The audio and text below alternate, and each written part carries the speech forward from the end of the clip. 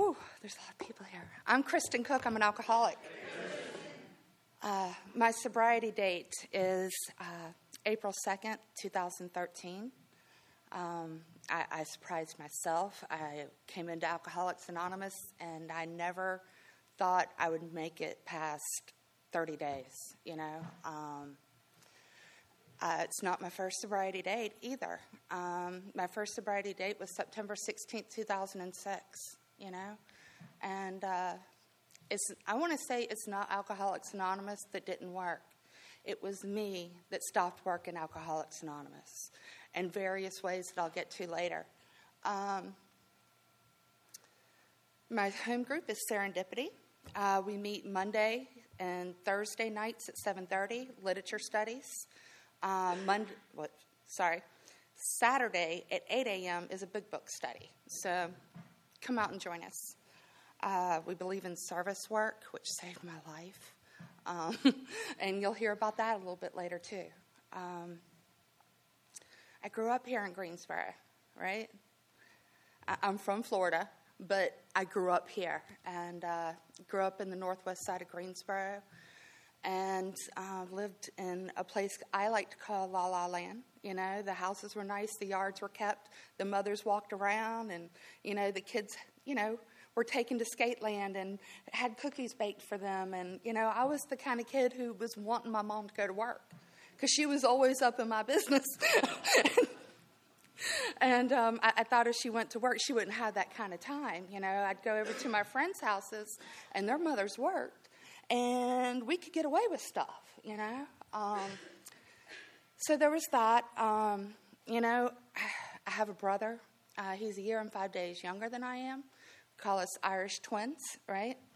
And we got into some trouble together, you know. And he was one of us, too. And, you know, I can remember my first alcoholic drink. It was served at the dining room table in this shot glass that has a stem on it, right?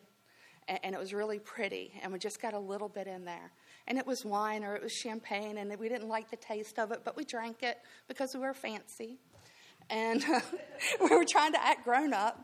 And, you know, it didn't just grab me right then, but I can remember when I was 14 years old, 15 years old, sneaking out of the house and going off to go drink with my friends. And, of course, in the neighborhood that I was in, the next-door neighbor saw me sneaking out and told my mother. And I had to explain the next morning. You couldn't get away with anything. Everybody was always up in your business. And so, fast forwarded a little bit, 15 years old, drinking at the Red Roof Inn. I lied. Yeah. It was my first party. And I'm drinking at the Red Roof Inn. And there's a bathtub full of alcohol.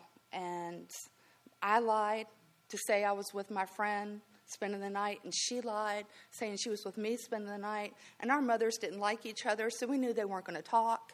And lo and behold, we're at the Red Roof Inn unsupervised. And I'm 15 years old, and I'm puking over this second story. And I'm throwing up all over these cars. And when you're getting sick and you're hanging over a balcony, I almost fell off. And somebody grabbed me by my pants and saved my life. And I hit my head up against the thing, and I could not wait to do it again, right? That's what I chased. You know, I was the kind of alcoholic when I was young. Katie barred the doors.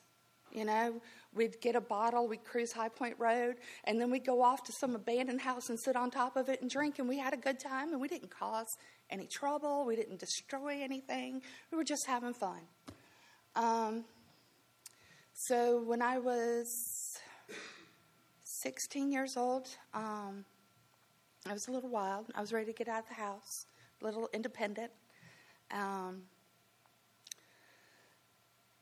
My father found out he had brain cancer, and I was a daddy's girl, you know, and he was 42 years old when he found out he had brain cancer.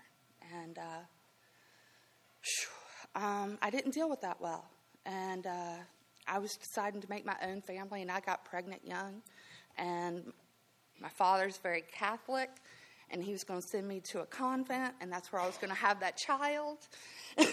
And my mother's like, on the other school, she's like, here's some money, you go get that taken care of. And they were both working in my best interest. They were just never really on the same page, And, I had that kid, and I drug her through all that stuff, My daughter's father and he was my first love. We were together from 15 to 19 years old. And in the end, we were kicked out of the place that we were living in.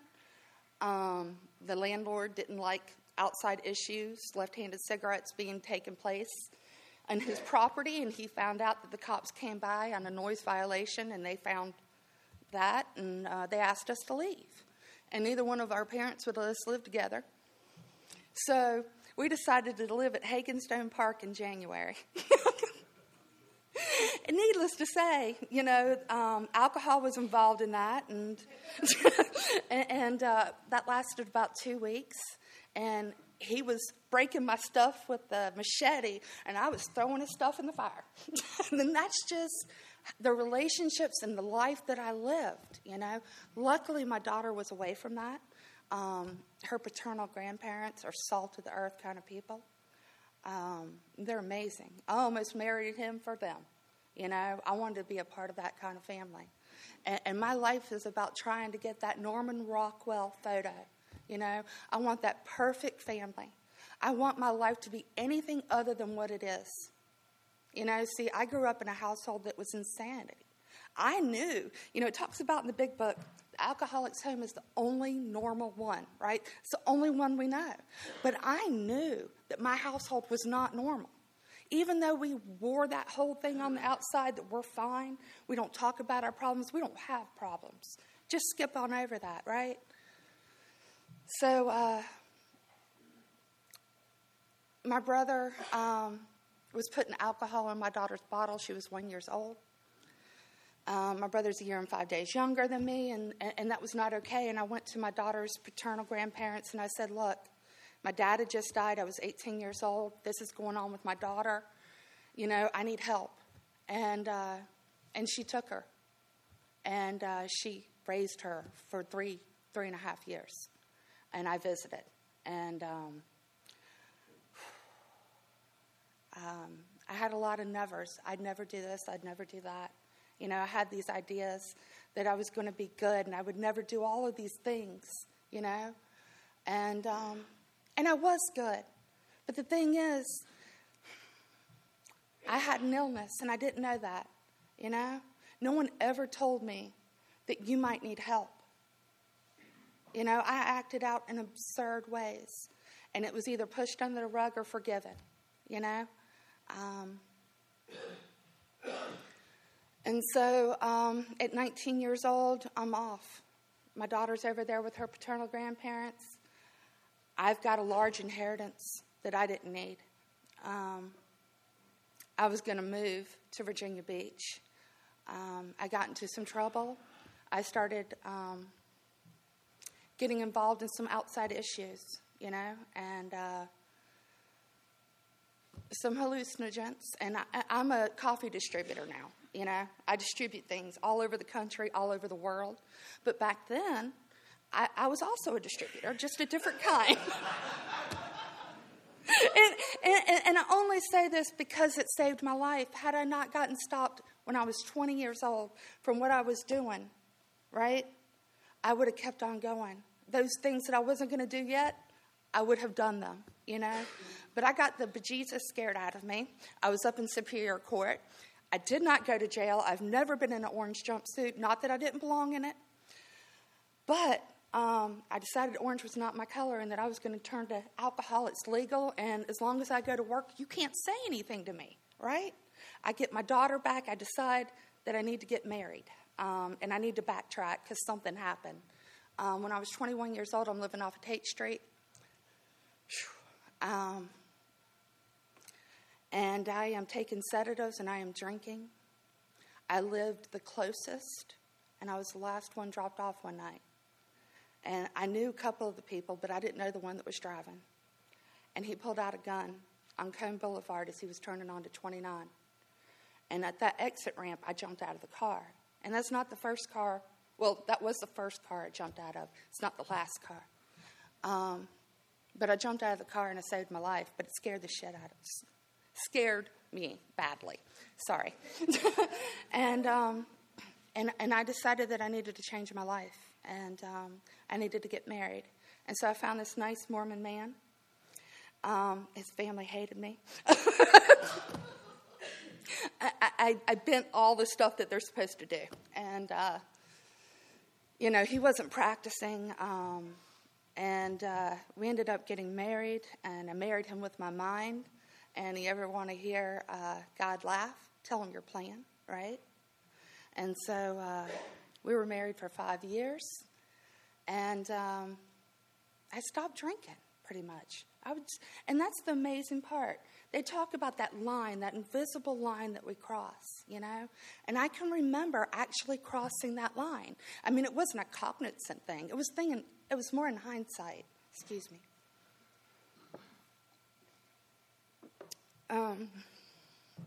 But I remember I became a PTA mom. I worked for a party place in downtown Greensboro, and I rented out moon houses and dance floors and all these things. And so I would bring them to the school.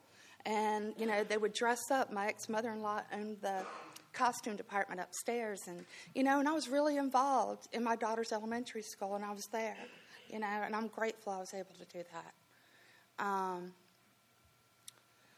And 28 years old, my ex and I were fighting, and he started doing drugs. And see, I left drugs when I was 21, and I wasn't going to have that around my kid.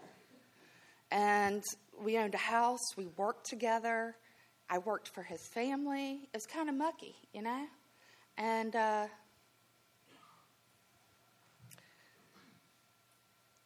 left my ex-husband, and my mother went into the hospital and died at hospice all within 2 weeks of each other, right?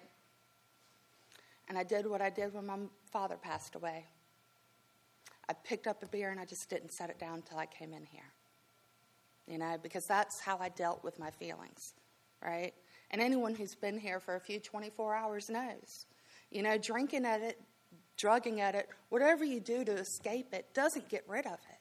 It's only walking through it and sharing it with you guys, with purpose, right? When I get to share with a sponsee, I know how you feel. I wanted to run too. Let me tell you how this worked for me. Not at all, because I still had it. And I've gone through that in recovery, and it's not easy, but it's so worth it. Of course, I ended up with another guy. I got to tell you, when I was asked to do my first 4-step, I went back through the guys I dated to be able to do it. Because otherwise, I just had no timeline. I just didn't. I was in long-term committed relationships, but I had to go through that in sections, because I had no idea. It all just kind of bled together.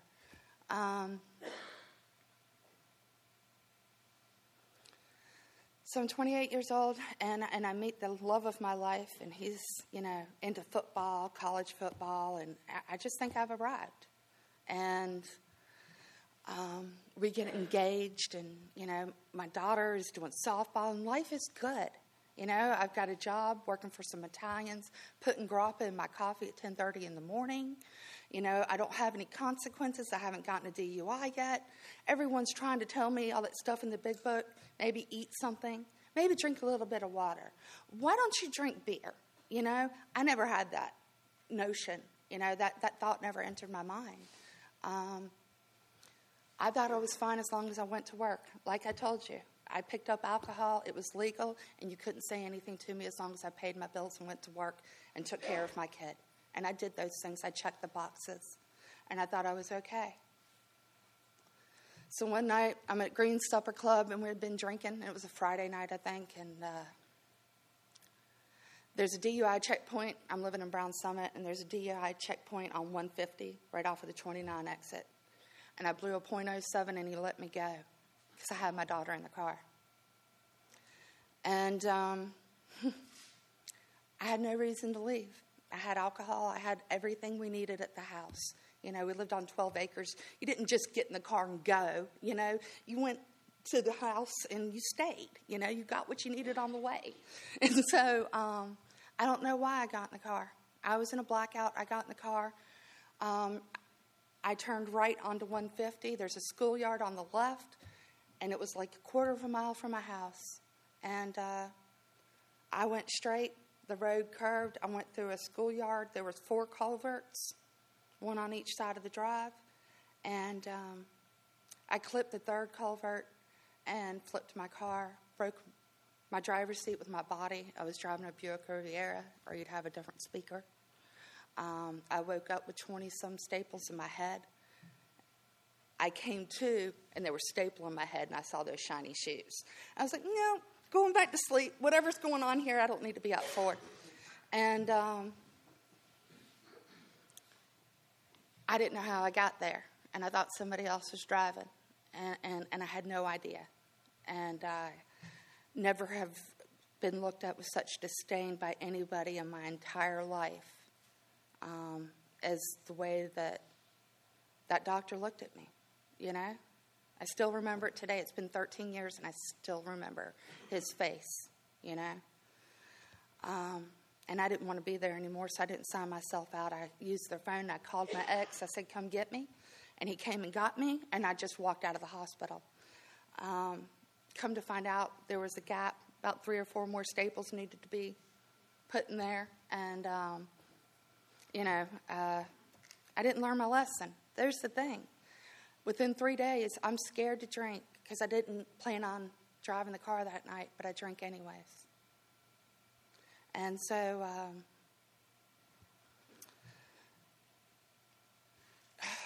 they did an intervention on me, my daughter's paternal grandmother, and my ex. They wanted to send me to a treatment center close by. I didn't know that the High Cone Hilton was where it was, and it was very close to where I lived. And so I have a control thing, and I didn't want to let go of control. I had a job, I have a daughter, I have a fiance, and I had all the excuses, and really, I just wanted to drink. But I started going to AA, and since I didn't go to AA school, if you're looking for a sponsor and you're nervous about going to ask them, you can just ask how to get a sponsor in a meeting, okay? And everybody's going to come up to you, and they're going to offer you numbers, I didn't know that. I asked about it because you guys kept talking about it, and I was given numbers, and people said things. And someone asked me if I'd roll a marble uphill with my nose, and I looked at her, and I was like, I wouldn't do that drunk. What are you talking about? What I now know she was talking about was I willing to go to any lengths, So I tried some of that controlled drinking that they talk about in the book, and you heard earlier, that was August 12th, that accident of 2006. September 16th, 2006 was my first sobriety date. It didn't last very long, that experimenting controlled drinking. I woke up out of a blackout at 3 or 4 o'clock in the morning.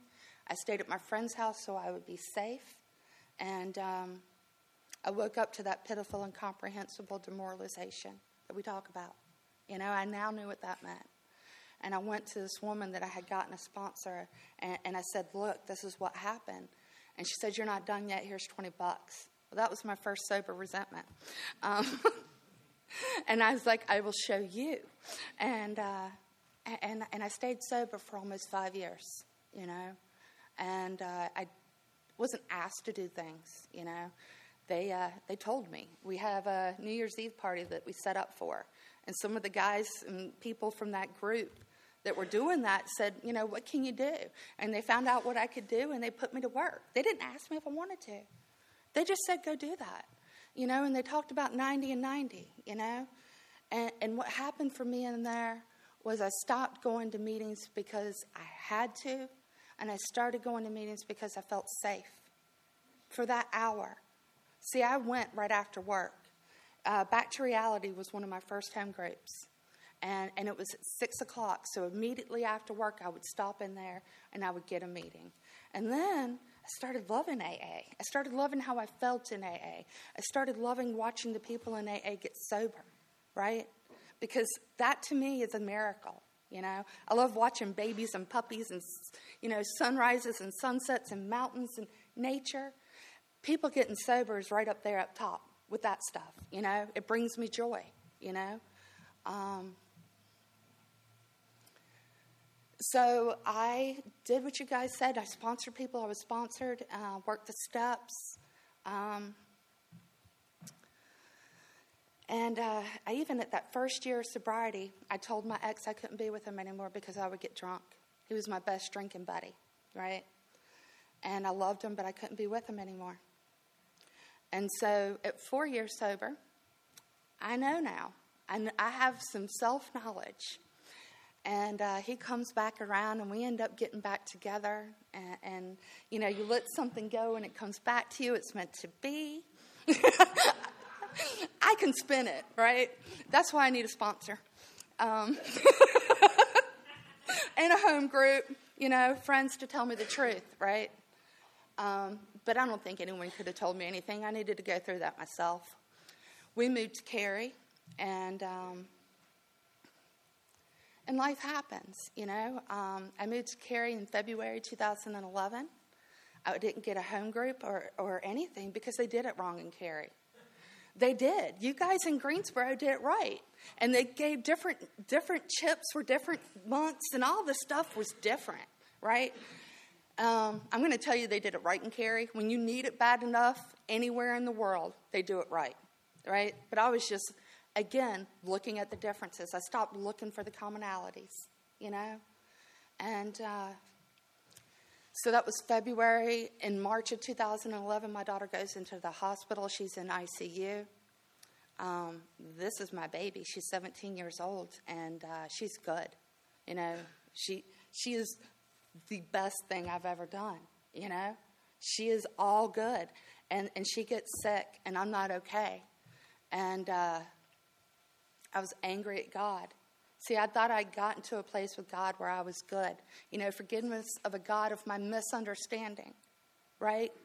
And I had done this work. But my kid gets sick, and I'm straight off to the races again. That's the worst thing that's ever happened to me. And I wanted to physically punch God. I was like, you fix her, right? I mean, this is just where I'm at. This is not okay. I'm sober, and my kid is sick, and this is not acceptable. And she's in ICU. And I had a sponsor, one that we kind of alluded to earlier. Katie and I shared the same sponsor for a little bit at different times. And she's got this license plate that says, "Yay, God," on the back of it, right? And I'm going through this stuff. And the people at the TAC and Cary, this guy is saying, you get to. I'm like, you don't understand. I have to. You know, I have to do this, and I have to do this, and my kid is sick, and I'm trying to stay sober, and I'm sharing it in a meeting, and you guys are looking at me with compassion. And I think you're looking at me like I was dropped on my head.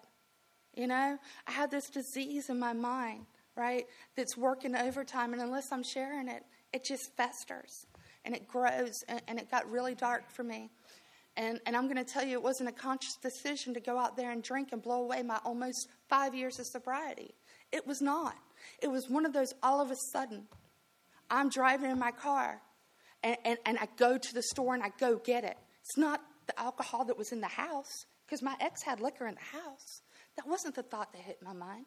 It was suddenly, I'm going to go to the store, I'm going to change how I feel, because that's why I drank, because I wanted to change how I felt. And I didn't realize that stopped working for me when I came into Alcoholics Anonymous. I drank for one day. I was pissed off, because if you were going through what I was going through, you would drink too. And so I stayed angry for 2 years. And they call it a premeditated relapse, right? Whatever they call it, it is what it is. I went out for 3 weeks, and I drank how I wanted to drink, and I drank all this stuff. And here's the thing, and this is where I wanted to die, is it didn't change how I felt, right? And so if I can't change how I'm feeling through drinking, and for me, I had to be beaten into a state of reasonableness, you know. I hadn't lost anything when I came here the first time. That last time that I went out for 3 weeks, I told my ex, and he said, I can't do this anymore. And my daughter went to go live with her father. And I moved in to a 4-bedroom duplex with 3 other women. And pitiful and comprehensible. Again, how did I get here? You know, this wasn't on the plan. I didn't have a job. I was unemployable. Luckily, I got to take care of my daughter during that time, and I didn't need to work. But working was a part of my identity. Just like coming to Alcoholics Anonymous, of being of service, right? Because if I have too much time in my hands, it's not good, right? It just isn't. And so that is where I found the willingness, right? I lost everything in those 3 weeks. And I started making amends. And I started working with another lady who's an attorney. And I could not evade her. And she was the best. She left me no loopholes because I'm really good at loopholes. And so here's the thing. When you're willing, you don't look for loopholes. You want to get better. And so I didn't have a job. I hadn't worked in 3 years. And she tells me to go and make an amends to that former employer back here in Greensboro. And I do. And, well, let me back up. I wrote a letter. She went through it. She marked through what I should make an amends for and what I shouldn't, because we do not grovel, right? Because my motive in groveling was to get her to forgive me, right? I thought if I groveled enough, she's an Italian lady, and I thought if I groveled enough, she'd forgive me. The sponsor said, we do not grovel, and she marked it through, and she said, you will say this. And so one morning after a Saturday morning meeting, she's like, are you ready to call her? I'm like, she's not going to answer. I have a new number. If she answers, she's going to hang up on me. I'm going to tell you, folks, she answered. She didn't hang up on me. And she let me meet. I read my amends to her on the phone because she didn't want to see me. She wouldn't speak to me for 3 years. And after I read my amends to her over the phone, I asked her if I could take her to lunch and talk to her in person. And I did. And she told me my favorite words. I still remember them to this day. It wasn't your fault. It was your ex's fault. I'm going to tell you, these little Dimitas spoons are tiny, right? I could have eaten that up with a Dimitas spoon, but I said, no. I'm responsible for my actions. And the way that I left you, even though my circumstances were bad, which I didn't explain, but they were, I had no right to leave the way that I did, right? And so I will tell you guys that I applied to 3 jobs, and I got 2 of the 3 jobs. And they were part-time, and I was going to school. And one, I should not have even been let in the building. Not only did I not have the educational requirement, I had an associate's at the time in accounting, and they required a bachelor's at minimum. And plus that little pesky thing that I did back when I was 20 years old, they shouldn't have let me in the building. And I'm working for a pharmaceutical company doing all of their billing. And I'm billing $2 million a month by myself. And it was amazing, you know. I would have never dreamt that. And all I did was do the footwork. I actually took both of those part-time jobs.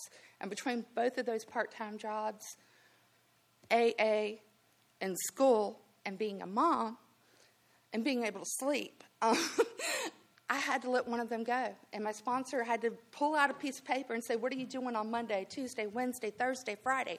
Okay, which meetings are you going to? When are you getting together with your sponsees? You know, we put that all on paper because I still think today I can do it all, right? And I don't stop. And it takes someone to tell me I need to stop, you know, and be present in my life, you know? So after 3 years, I got laid off. There was 3 layoffs. The third one got me, you know, and they gave me a very nice and generous severance. But I had an idea, I had an idea of a job that I wanted, and I wanted to be in pharmaceuticals because that's where the money's at, right? And so I applied to those types of jobs. I tell anybody that's looking for work to apply to everything because you don't know where you're supposed to be. You know, I limited myself. But I didn't get any jobs that I was looking for. And I was like, oh, what am I going to do? You know, and it was about 6 months that I hadn't worked. And in August, this boss from Greensboro, she calls me up. She says, can I take you out for brunch? And so we meet up and we go out for brunch, and she offers me a job. And I, with my ego, said, I need a job in pharmaceuticals. I don't want to go back to the company I was with 7 years before.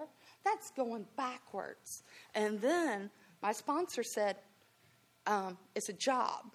Maybe that's where you're supposed to be. And I was like, okay, I'm fully self-supporting. Maybe that is where I'm supposed to be. And so, you know, God does for me what I can't do for myself. I have a loving higher power, and it's powerful. You know, I call it God because when I was pissed off and wanted to punch God, it was God I wanted to punch. You know, so for me, it's really simple to say, you know, you can't not believe in something that you're mad at, right? I think I'm saying that backwards, but you guys get what I'm saying. You can't be mad at something you don't believe in. That's what I'm trying to say. And so I do have a loving higher power, you know, that wants good things for me. And I've got to experience that. Another quick amends, because I love the amends. I don't know about you guys, but my mother and I had a pretty rocky relationship, you know, and I was angry at her for a lot of years. And she was the main parent. My father traveled, yet he sat on a pedestal. But I was angry at my mom. And I came to find out that I have these 2 half-sisters from my mom. And we didn't know about it our whole lives. And I was an adult. My father had passed away before we found out. And these 2 sisters contact me. They're 10 and 11 years older than I am. And they contact me after my mother passed away. And I'm in my last year of drinking before I come to AA, and I can't hear what they've got to say. And I'm just angry. I'm so angry at my mom, and I write letters. Because, you know, if someone's passed away, they tell you to write letters, so I wrote letters. And I was just angry. I loved my mom, but I was mad at her. I thought I got a shorthand. I thought she dealt me like she wasn't what I thought she should be, which was perfect, right? Because we all think our parents should be perfect, right? Was I perfect? You know? So, I'm working this amends, and it's with my mom, and my brother's been locked up for about a decade, and so I couldn't take her ashes. Well, he gets out, and I ask him if he wants to take our mom's ashes to the beach and spread her ashes. And these sisters were not on my amends list because I'd only spoken with them once. I've never met them. And all of a sudden I get this sense that I need to contact them and I need to reach out. And I reached out to them and I offered them to come with us to go spread our mother's ashes. And we share stories, and they ask for pictures, and I send pictures. And I send a little letter. And what I gathered in that, and there's 2 things I got from this. What I gathered in that was that my mom held those secrets her whole life. It wasn't her fault. You know, she had some extenuating circumstances, and she had no help. And she didn't have a choice, but she had to give those children up, and it was a different time. And she had to carry those secrets all those years. And what it must have been like for her to live with that. You know, it broke my heart, and I found compassion, and I forgave her. And something miraculous happened as I was forgiven. You know, we were good. My brother and I hadn't spent any time together. He had been locked up for 10 years. We went to the beach together. And all those walls that we built up, I was able to see that I was never going to get that apology from him. You know, I was angry with him because he did X, Y, and Z. But what I realized is that he wasn't capable to acknowledge those things in the past, and I'm the one that's hanging on to them. Who's the one in wrong? I am. I'm the one that won't let it go. You know, I'm the one who's waiting for something to happen from somebody who is incapable to give it to me. And what happened was I gained a brother. I no longer judged him. He was good. How can I help him? Because he's sick and suffering. And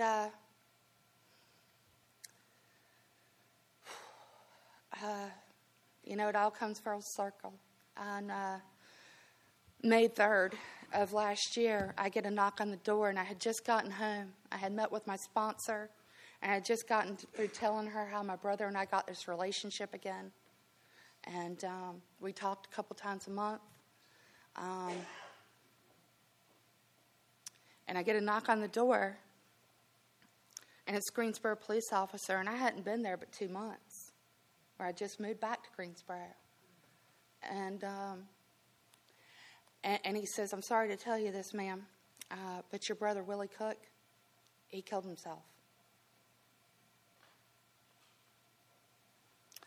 And I just couldn't believe it.